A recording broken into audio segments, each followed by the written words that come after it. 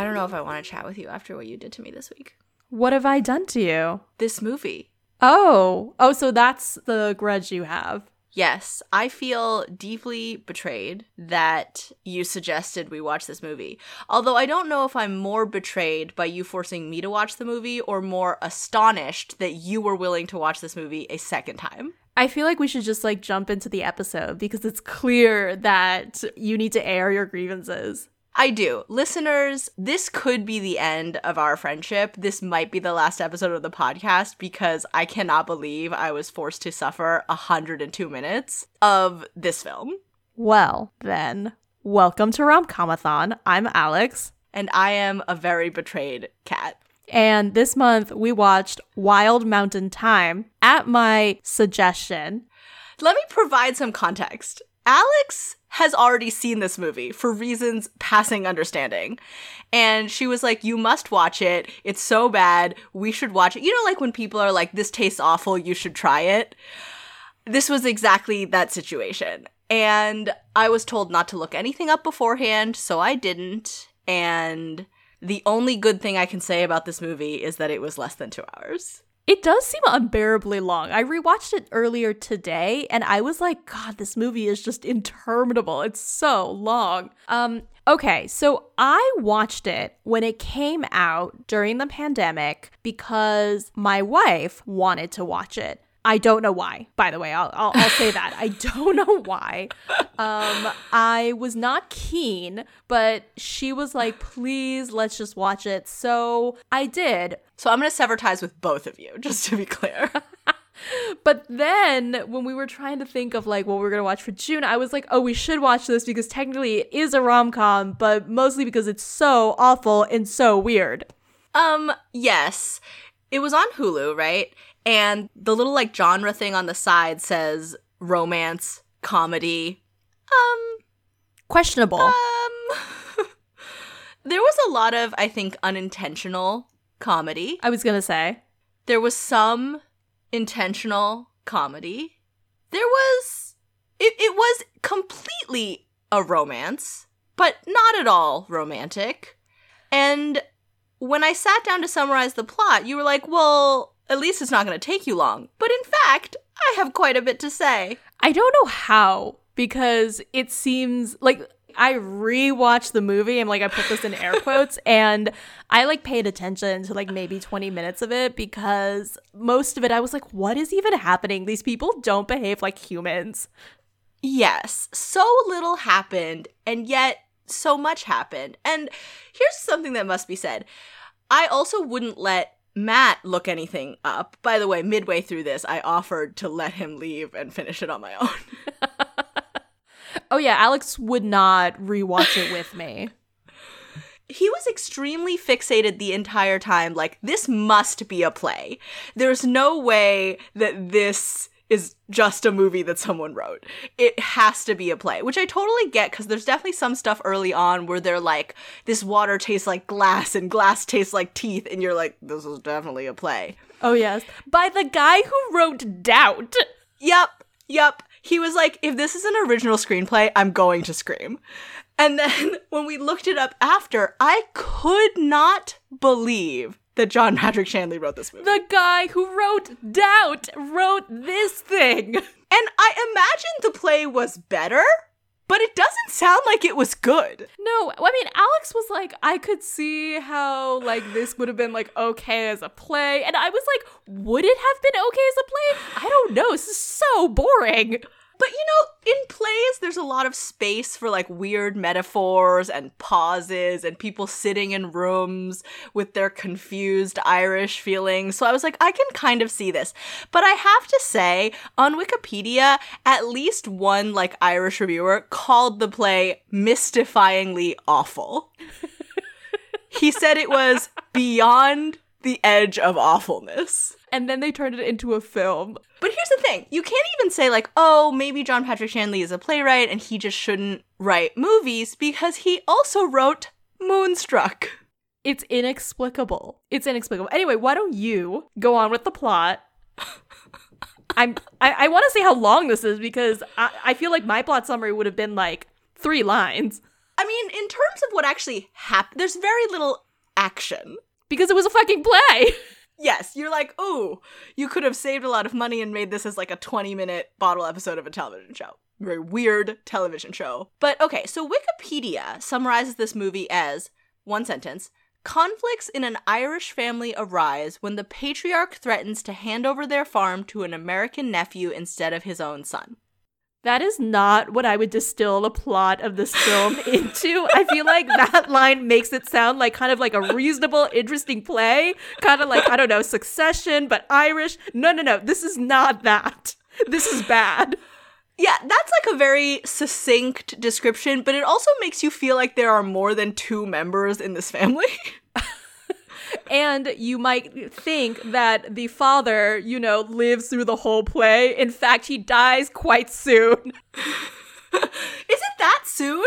Okay, maybe halfway, I guess he dies. But still, there's like a good half of the movie he's not in. Well, also, he's like narrating and he's all like, if an Irish man dies in the middle of a story, he'll definitely be back. So like, is he back? Is he telling the story? Is this the story he's telling? Is the story just a metaphor? I don't know. Anyway, I'm gonna summarize the plot, but feel free to jump in anytime. Oh, I will. So, Jamie Dornan and Emily Blunt have grown up on neighboring Irish farms since they were young children. And since they were young children, Emily Blunt has been obsessed with Jamie Dornan. For seemingly no reason. He's just a dreamy neighbor boy. Yeah, he doesn't seem that great, frankly. The older he gets, the more you're like, my God, why? But anyway, so she loves him. She hangs out in trees spying on him. One day she like hops down from a tree and maybe like attacks a girl who's rejected him or something, and he pushes her down. They're like 10, and she's very upset, and her father, trying to comfort her, is like, oh, like, you're above that, you're so great, whatever, you're a swan, like in Swan, like, great, what a nice thing to say to a little girl. Reasonably normal. I thought, we'll see what happens in this movie. Cut to, 10 or 20 years later, I don't know how old they are, Emily Blunt's dad has died, and so has Jamie Dornan's mom. But Emily Blunt's dad has just died. And Jamie Dornan's dad, Christopher Walken, with the world's worst Irish accent, it must be said. What is Christopher Walken doing? What is coming out of his mouth? Also, why did Christopher Walken agree to be in this film? I don't know. Why are there famous people in this movie? Like, Emily Blunt is wealthy enough to not be in this movie. Jamie Dornan, having done 50 Shades of Grey, is also wealthy enough to not be in this movie. But I feel like Emily Blunt in particular and Christopher Walken should have better choices of movie. Yeah, seriously. Like, they both read the script and was like, yeah, I'll do this. Like, what blackmail cult bribe situation? How much money did Emily Blunt get paid to do this piece of trash? Anyway, so Christopher Walken, I don't know, maybe he's just thinking about his own mortality because Emily Blunt's dad has just died. But for whatever reason, he's just like, I think my son is weird and takes too much after his mom's side and will probably never procreate, so I don't want to leave him my farm. Instead, I may leave it to my American nephew, John Hamm. P.S. He unleashes all of this right after they've come from the funeral of Emily Blunt's father, while he's talking to Emily Blunt's mom, just like in their kitchen while Jamie Dornan is like going around doing stuff. And he's like, yeah, I don't think I'm going to leave the farm to my son. And Jamie Dornan's like, what? Well, also, I think part of the reason it's coming up is because he's got a whole angle about trying to buy back this bit of land from Emily Blunt's dad, which I must... Okay, so basically, there's this whole to-do about the fact that after the pushing and Swan incident, Emily Blunt's dad bought the bit of land she, like, fell down on from Christopher Walken and gifted it to his 10-year-old daughter. And now there's just, like, a side piece of Christopher Walken's property that's missing. Or not missing, like, it belongs to the other family. So they have to go through a gate or go down the road to get to their property? Emily Blunt has like gated it off, or like Emily Blunt's father or whatever. Their family has like gated off this little bit of land. So if you're driving from like one corner of Christopher Walken's property to the other, you would then have to drive, get out, open the gate, then get back in the car, close the gate, like do a whole thing, rigmarole in order to like drive through. And this is driving Christopher Walken crazy. I don't understand this at all because a diagram was not provided. And I wish a diagram or even an overhead shot had been provided because this is an actually very significant subplot. They talk about it for, I would say, conservatively 40% of the movie. Yeah, so listeners, you might think like, why are they going on about this like tiny piece of land with gates on it? And it's like, it is a huge part of this film, unfortunately. It's like a significant conflict kind of between the families, and like dad who died left the rest of the farm to mom except this one piece that belongs to Emily Blunt, who will never sell it. And it's literally so important that on his deathbed, Christopher Walken is talking about how sorry he is about these fucking gates. Anyway, continue on with the plot.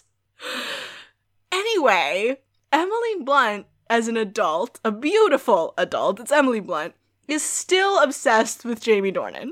Who is weirder. Yes. I don't know, he has his head up his butt for whatever reason, and maybe we were like, is he gay? Like, what's happening? But this is a romance, so he's probably not gay. And he's just wandering around, fishing, whatever. Jon Hamm comes to town to possibly claim this land and kind of charms Emily Blunt and... Jon Hamm is the American nephew.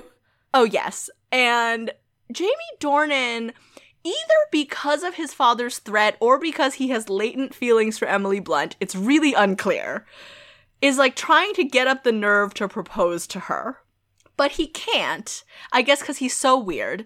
And then he loses the ring in the field. Yes. But meanwhile, Emily Blunt and her mom are, I guess, on Jamie Dornan's side for, again, reasons passing understanding. And they're trying to guilt Christopher Walken into changing his mind by singing a song his wife used to sing, like at the pub. And then later, Emily Blunt's mom gets sick and dies? Yes, so Emily Blunt's mom passes away, and then shortly after that, Christopher Walken passes away. Yes, but before he passes away, he has a change of heart. They're like in the narrowest hospital hallway in the world. I was like, are they in an airplane? And he says to Jon Hamm, like, oh, like God would fault me. I can't separate Emily Blunt and Jamie Dornan, and that's why I can't sell you the land. I don't know why, since they don't appear to be in love. But there's also this whole thing about how the reason that Christopher Walken sold that strip of land is because he married his wife, but for years he didn't really love her until one day he woke up and did. And he sold the land to buy her a gold wedding ring because before it was brass, and then he created this gate problem. And although he seems to have significant regret about the gate problem, as we've discussed, he's saying to his son, like, oh, I'm sorry, like, I should give you time to find your way. I'm sure that you're heartless in the same way I'm heartless, and one day you will get it together and also find love, probably with Emily Blunt, who seems to be the only eligible woman around for miles. And the movie so far does not suggest that this will happen, unless he is in love with her and that's why he's trying to propose, but we don't know. But somehow, inexplicably, eventually this kind of does happen. Although first, Emily Blunt goes to Jon Hamm in New York and goes to the ballet with him and lets him kiss her, which is apparently a huge deal because everyone in this movie except Jon Hamm is a virgin. Maybe? It's unclear. It's unclear. She actually asks Jamie Dornan if he's a virgin, which implied that that would be somewhat ludicrous, but I was confused. Since none of them are doing anything and she's appalled that Jon Hamm should have the audacity to kiss her. Yeah, but they seem like they're 30, so Although at one point, Jamie Dornan is hanging out with a woman who may or may not be a prostitute. Oh, yeah. But that's neither here nor there. Anyway, this whole movie is very is this modern times? It must be because Emily Blunt is talking about freezing her eggs. Yes, but the first time I watched this movie, that line threw me so much because I fully thought we were like in the 70s. And then suddenly she was like talking about freezing her eggs. She was like going to like New York. And I was like, oh, it's like 2000 and like whatever here. So I don't know what's going on. Yes, emotionally, the movie feels like it's many years ago. I would think before the 70s, except obviously we know there's planes and Rolls Royces. I don't know how backwards John Patrick Shanley thinks rural Ireland is, but this is where we are. Anyway, so then maybe I blacked out a whole section of this movie and Wikipedia was no help at all, but then Jamie Dornan and Emily Blunt are like kind of fighting or working through their issues, and he's like, you should stop smoking, which she does, but then it kind of makes her suicidal.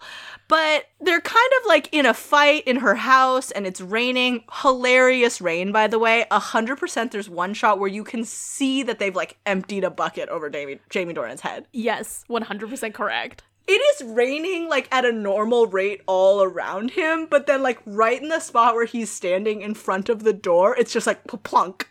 Yep, I thought the very same thing. Anyway, so then the whole last bit of this film is like cutting back and forth between Jon Hamm on a plane talking to a random lady and them in her house arguing, or sometimes just talking. And it's like, I guess there's like a ticking clock on whether they will get their shit together before Jon Hamm comes and tries to marry Emily Blunt, as if she would not have the ability to say no. Yeah, and just like send him packing. But the real heart of this movie, and the part that Matt and I then spent the rest of the weekend quoting, is Jamie Dornan believes that he can't be with Emily Blunt because he's a nutball, which is maybe true. But specifically, he believes he is a bumblebee. A honeybee. He says a honeybee. A honeybee. I'm so sorry. He believes he is a honeybee. Didn't see that one coming, did you? No. I must say, I did not. And had this occurred at the beginning of the movie, you might be like, what an interesting metaphor. Maybe the rest of the movie will explore this. Or even, what a fascinating exploration into the furry lifestyle from an angle we haven't yet seen. But no. But to make it more interesting, interspecies romance, Emily Blunt is like, you know what? This is not a problem. Because I sometimes think I am a house cat. But wait, I'm not a house cat. And the reason I know that is because I'm a swan.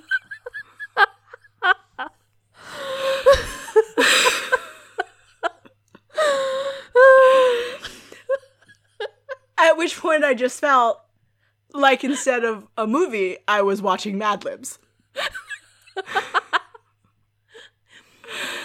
And then, I don't know, like, they have sex, maybe? They have sex? Do they have sex? No, they kiss. Okay, and then whatever. they get married. By the end of the film, they're married. They're, like, singing in the pub together. Well, time has passed by the end of the film. They're singing the song his mom used to sing, and everyone's there, past and present, because, like, of the Irish storytelling ghosts. It's also funny, though, because these, parental couples have died at different ages. You see, like, Jamie Dornan's mom still kind of young with Christopher Walken, who is old. At least I think we saw that. But anyway, everyone is there, including Jon Hamm and the woman he was talking to on the plane, who presumably he marries. Yep. And in conclusion, this movie has sapped me of the will to live.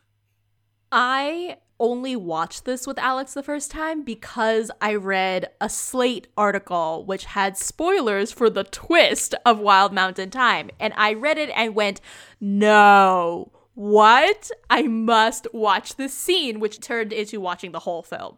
Because it was the bumblebee thing at the end? Yes. But the twist really implies that this has some bearing on the plot. Oh, it has nothing to do with the plot. And the only hint you get is at the beginning when he's a child, he puts his nose in a flower. And at some point he like opens a closet and a bee comes out or something.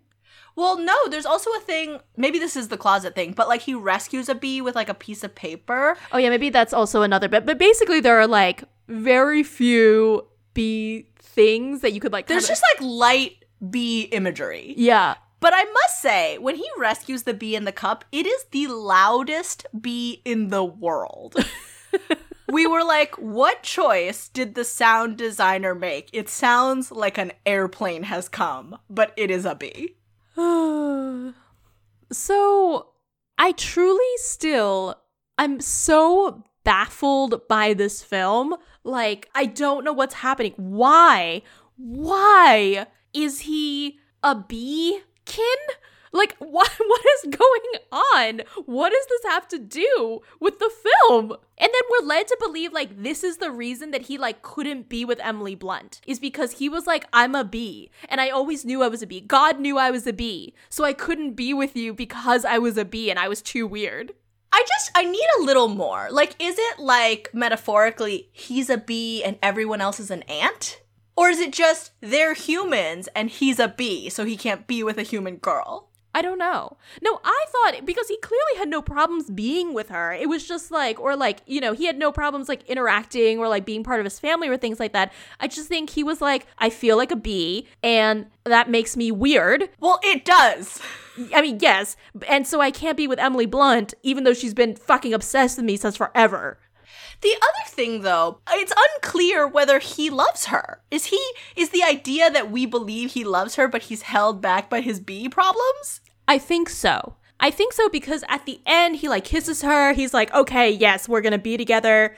Because she accepts him as a bee person. Yes, but also because she basically tells him to like get over himself. But I guess I just felt like there was no evidence to support him liking her.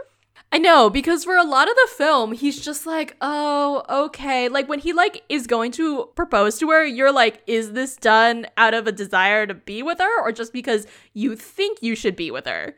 I really thought that this was just going to be a regular bad movie, and it was going to be like, oh, he proposed to her because of his dad's, like, ultimatum thing, and then... No, that could have been, like, potentially fun. Yes, this, like, fake marriage conflict situation, like, whether, if she didn't know, that's, like, a classic rom-com betrayal. If she did know, then there's hijinks. This is the movie I would have predicted would happen, not the movie I watched, where at one point I saw, like, an Irish hill, and I said the words, I hope that's a volcano. You know, I have to say, though, much like Leap Year, my favorite film of all time, this movie had beautiful shots of Ireland. Yes, the Irish countryside is incredible. It cannot be denied. Also, I have to say, although I will never get those 2 hours of my life back, we did quote this movie the rest of the weekend. Every few hours, one of us would be like, I have to tell you something. I believe I'm a bumblebee. Or, I don't know what's wrong with you, with your gates and your loneliness and not knowing how many acres you have, which is basically an exact line out of John Hamm's mouth. He can't understand the Irish because of all their gates and their loneliness and how they don't know how many acres they have. He's very snotty for someone who clearly lives in Hoboken based on the shot of New York City that we see. I was saying earlier that I truly think that Jamie Dornan and Emily Blunt should win Oscars for their portrayals, because how could you say those lines and not laugh? Like, Jamie Dornan's voice is like breaking when he says, I'm a honeybee. Like, it's like, how? Masterful acting. I tip my hat to you, sir. In the, like, weighted pause before that happens, by the way, I was trying to guess what other secrets Anthony could have. Like, I was like, is it, I don't have a penis? I did sleep with that donkey that you saw me talking to earlier. I love to fish. And these are reasonable guesses based on the rest of the film. Like, I haven't even had a chance to address all of the ludicrous things that were said. And yet, you would never have seen it coming. Also, speaking of ludicrous things, let's not gloss over the fact that at one point in that final fight, she basically threatens him with a gun. Oh, yeah. She also threatens to kill herself. That whole scene is possibly one of the craziest scenes in a film. You can tell that it was originally from a play because it's basically him trying to tell her that he needs to leave for the airport to pick up John Hamm like 6 times, and her being like, I'm gonna drive you. And of course they like talk about something else, and it's like, I have to go, I'm gonna drive you, sit down. And you're like, well, this is a play. Yep, that's a play. Also, the quiet part before the fight really starts, Matt was like, never have two people talked more about one beer. Have a beer. No, I can't have a beer. Have a beer. No, I can't have a beer. I can't have a whole beer. What if we split the beer? Oh, have a second beer. Do you want a sandwich? No, I don't want a sandwich. I have to go. Let me make you a sandwich. Sit down. I'm making you a sandwich. You can totally have the second beer because you've only had half of the first beer. She also has some, like, key lines in that scene. So I wrote down, like, some bests and worsts, but, like, every best was a worst. Every worst was a best. One of the best things, though, about this movie is that if you Google it, followed by the word reviews, you're gonna get some pretty hilarious things. This guy from IndieWire basically says, the National Leprechaun Museum of Ireland responded to the trailer by tweeting, even we think this is a bit much. It's pretty wonderful. But I can't read these reviews. I don't want to lose any more time to this movie. But you read a review of the play. I didn't even read a review of the play. I read those quotes on Wikipedia. Oh, okay. I see you didn't actually read the full play review. No, I needed to know. I scrolled to reception of both tabs. Like, I needed to know, like, was this movie well received? And then, was this play well received? But along the way, I discovered that it was John Patrick Shanley, and I was like, wait, I know this name. And then I was like, oh my god, he wrote Doubt. Yeah, I mean, there were some reviewers who, like, were a little kinder, which I, like, don't understand, because, like, did they watch the same thing? It's so boring. Like, bee shit aside, this movie is so dull. That bee thing is, like, the most exciting thing that happens in the movie. Is it boring? I'm so undecided. Was this movie eventful or uneventful? This movie is mostly just a lot of shots of Jamie Dornan, like, stomping around the rain. Or looking for rings. Or Emily Blunt on her horse. There's a lot of, like, weird little farming subplots that don't seem to matter. It's a very cluttered film, and yet nothing happens. Yep. I also find it very confusing that Anthony calls his father Tony. Oh, yeah, because Jamie Dornan's name is Anthony, and then Christopher Walken's name is also Anthony. But they call him Tony. Whatever. I'm just like, could have named him Tom. Problem solved. It's fine. So let's talk about, let's go back to that scene, that lengthy, like, broken up scene of Emily Blunt and Jamie Dornan, like, talking in at Emily Blunt's house. Some great lines from Emily Blunt here. Oh boy. One of which I think was, men are beasts. That's why they need the goodness of women, or something like that, to, like, balance them out. No. Okay. There's a whole run here where I was trying to write lines down and everyone was worse than the last. It was like earlier in the scene, they said, a man with feelings should be put down. Yes, she says that. Oh, is it her? I hate a man with feelings. Okay. I couldn't remember which one of them. And then at one point, she says, a man should stink. Yes. And she means it literally. Yes, because they're talking about John Hamm, because he's like, you're gonna marry John Hamm. He's, like, really insistent, by the way. He's like, John Hamm is coming here to marry you, and you're gonna move to America. And she's like, I can't be with John Hamm. He smells like soap. He smells of lilies of the valleys. A man should smell like sheep. Or manure, or something horrible. Like, something like that. Then she says, men are beasts. But what she actually says after that is something about, like, liking that men are tall. They need the height to balance the truth and goodness of woman. Yeah, it's insane. Like, you're listening to these words coming out of this woman's mouth, and you're like, what the fuck? This is also why I felt like this took place in the distant past. Do we think, like, John Patrick Shanley should, like, retire now? Yes. Like, I think we're done, right? Like, I think he can just, like, put down the computer, the typewriter, the pen, and just, like, be done. Yes, I know nothing about him personally, so I'm sorry, but this feels like a Gary Marshall style decline in the quality of his work. Significant decline, must be said. Some other things that happened in this scene. Emily Blunt said, have you seen me naked in your mind? Oh my god, have you thought about the shape of me? Yes, that happened. Have you thought about taking me in your arms and carrying me to the moon? The moon? Yes, she says that. She says that following, have you thought about the shape of me? So you think it's going to go somewhere like kind of sexual. And then she's like, have you thought about sweeping me off to the moon? And you're like, what? But you know, What? Jamie Dornan is always at his window asking questions of the stars. And at one point, Emily Blunt, many scenes before, said, the sky is for now, or something. So these are not very literal people. Look, my main problem here is also that these two people clearly look like they are in their 30s, but how could you have gotten to the age of 30 behaving like these people? How? And this is not to mention that scene, it's very long, and it's like her being a crazy person. She is nuts in this scene. I was like, wow, no human person behaves like this. When she's asking Jamie Dornan about if he thinks about her, she's like really encroaching in his personal space. Like she sits down in the chair next to him and is like, have you thought about me at night, Jamie Dornan? And you're like, what kind of person does this? But it's not like, does she have a mental health problem and or is she a predator? It's really like, is she a bumblebee? Does she not know what it's like to be in a room with a human being? Yeah, she behaves like that a lot of time. Oh, including the fact that when she goes to New York, I think you missed this part, she goes for one day. Oh, yeah, it's like a couple of hours. Yeah, she flies there, drags John Hamm to go see Swan Lake, lets him take her to dinner, kiss her, and then she flies back because, quote unquote, she only got a man to watch her farm for 2 days.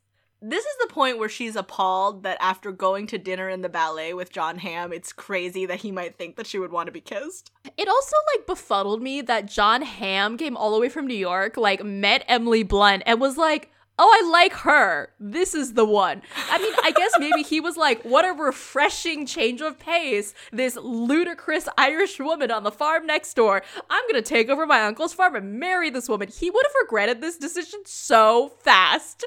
Yes, it really would have been an Angelica Houston and Ever After situation. Like, a hot second later, he would have been like, oh shit, what did I get myself into? I'm going to go back to Hoboken. But, you know, to quote him, she looked like an absolute goddess watching that ballet. I mean, she did. But as, like, from this movie, I think we can both understand, like, Jamie Dornan and Emily Blunt are both attractive people. And yet, I would not choose to be with either of them. I really struggled to find Jamie Dornan attractive, though. Like, is he attractive outside of this movie? Maybe. He was not attractive in this movie. But maybe I was just overcome by his personality, and so I could not see his face. Kind of like how I didn't know that Liam Hemsworth was good looking until I saw him interviewed as himself and not playing Gale in The Hunger Games. Who can say? Who can say? Maybe I should watch 50 Shades of Grey.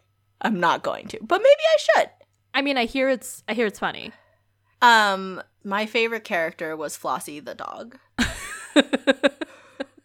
She was the only one who didn't talk, which helped. Also, Blister the horse. Yes, Blister the horse. What would you say would be your favorite scene from this film? I actually have a few. I enjoyed most of Bad News Cleary's appearances. He may have been my favorite human character. I felt like I was watching the Fantastics. I liked when John Hamm arrived in his Rolls Royce and it was like an automatic car, the devil's work. And Christopher Walken was legit like, it's the finest car I've ever seen. It's shocking that these people like know where the airport is. Emily Blunt knows about freezing her eggs. There is, like, literally in one review, someone was like, this is so insulting to the Irish, like, that you would portray them like this. Like, this is insane. And truly, you feel like they are, like, backwoods children. It's weird how, like, technology and stuff can coexist with my favorite moment, which is when Christopher Walken throws a milk can through the window suddenly and shouts, "Then get a wife!" Oh, there's also one part, speaking of technology, where, it's that same scene when Jamie Dornan first gets into Emily Blunt's house after he gets, like, a bucket of water poured on him. He's like, it's so bright in here. Like, you have all the, like, he says something about the electricity, like, you're gonna, like, burn through all your electricity or whatever, and she has to turn down a light. Is this man reading by candlelight? What is happening? Well, maybe because some of my favorite things that he says in that scene are, one is, I have a handkerchief. Oh, yes. She's like, let me get you a towel. And he's like, I have a handkerchief. And it's like a handkerchief that hasn't been like washed in like 20 years. Yes, it came out of Ron Weasley's pocket. And then continuously, like, my favorite thing is when she's trying to get him to, I don't know, drink the beer, have a sandwich, whatever, he keeps saying, I have a full day. Just over and over, I have a full day. Emily Blunt, I can't stay here and dine with you. I have a full day. I have to get to the airport. I have a full day. I can't drink your beer. I'm sorry. I have a full day. I find it difficult to believe, however, that Jamie Dornan has a full day. I don't know what to tell you. I have a full day. I can't. I can't. I don't have the time to explain this to you. I have a full day. I also love that at one point he says, we'll get Adam. You've already kissed him. Yeah, he's like really touchy about that kiss. It's like she let Adam, like Jon Hamm, like go to town on her like in the middle of Times Square. Like he is so upset. We'll get Adam. You've already had 3 illegitimate children together.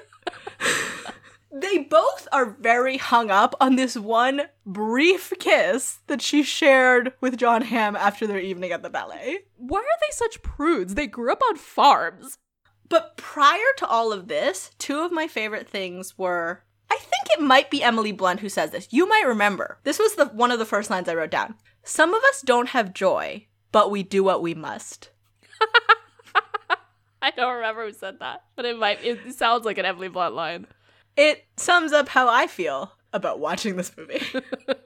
But then also there was Christopher Walken saying, I need this settled. I'm turning 75. But nothing surpasses, I have a full day. Or, I believe I am a honeybee. No, I don't. I refuse to acknowledge that as a viable line of dialogue.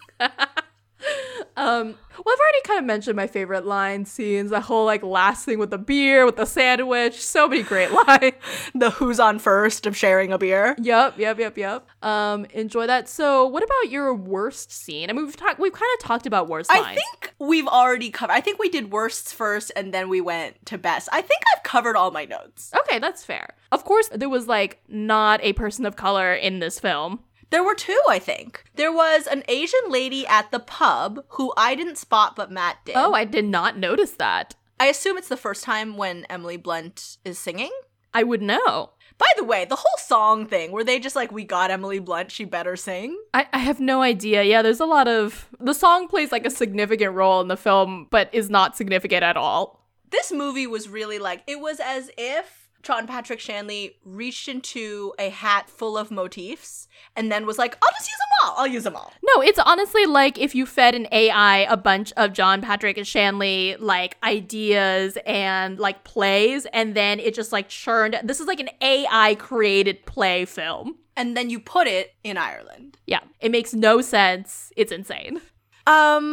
Oh, yes. But then also, I think the woman that Jon Hamm is talking to on the plane is a person of color. Do you? I'm not sure, actually. Or is she just, like, Italian or Greek or No, something? no, she's Irish. No, I know. But is she just a dark white person? Oh, like, of, like, Italian or Greek origin. I have no idea. I'm not really sure about the demographic makeup of parts of Ireland. You know, I was always told, like, if I visited Ireland, not to, like, really go out of the cities because I had heard that it's, like, parts of Ireland are, like, unbelievably racist. But having not visited Ireland, I cannot say. I don't want to malign all of Ireland. Although I feel like there were plenty maligned in this film. Yes, sorry. Now I'm looking to try and figure out who this actress is, but it's tough because I'm not sure that I know the name of the lady on the plane. Oh, I'm not sure she was named. Like, do you think this was her? You know what? I could not say. Anyway, so maybe she was. There may have been, well, let's believe Matt. There were 1 to 2 people of color in this film. Yeah. And then what would you rate this fine movie? If I could give this a negative value, I would. 1 out of 10 Bumblebee Swan romances. I'm gonna be generous. I'm gonna give it a 2. 2 out of 10 Bumblebee Swan romances. 2 out of 10 Gates. So let's average. Okay. 1.5 out of 10 teeth-tasting, glass-tasting waters. Sure. That sounds good. Let me ask you a question just right before we go. When did you realize upon watching it that this was going to be a truly wretched experience? Almost immediately.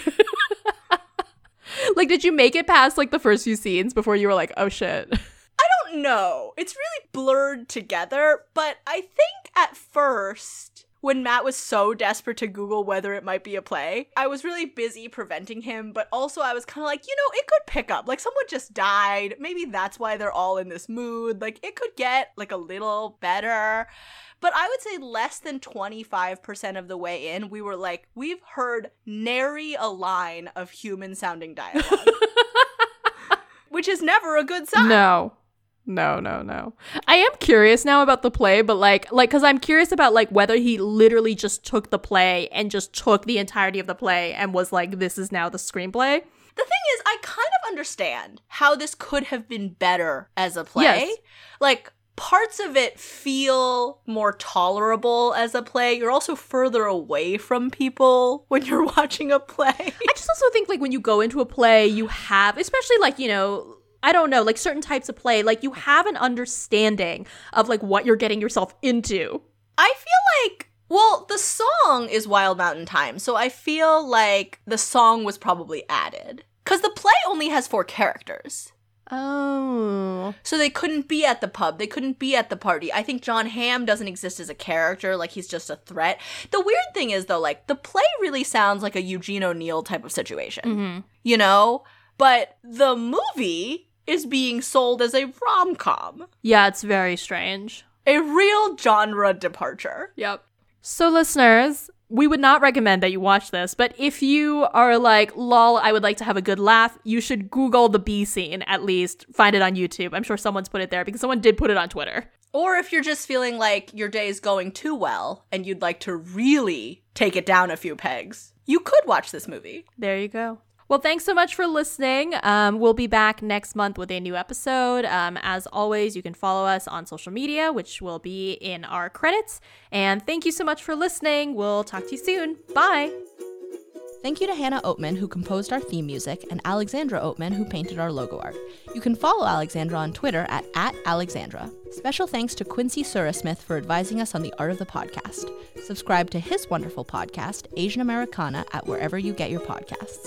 Want more Romcomathon? You can read past reviews at romcomathon2016.tumblr.com and follow us at romcomathon2016 on Facebook and Twitter and romcomathon on Instagram. We look forward to hearing from you. Please subscribe and rate Romcomathon on iTunes. Thank you!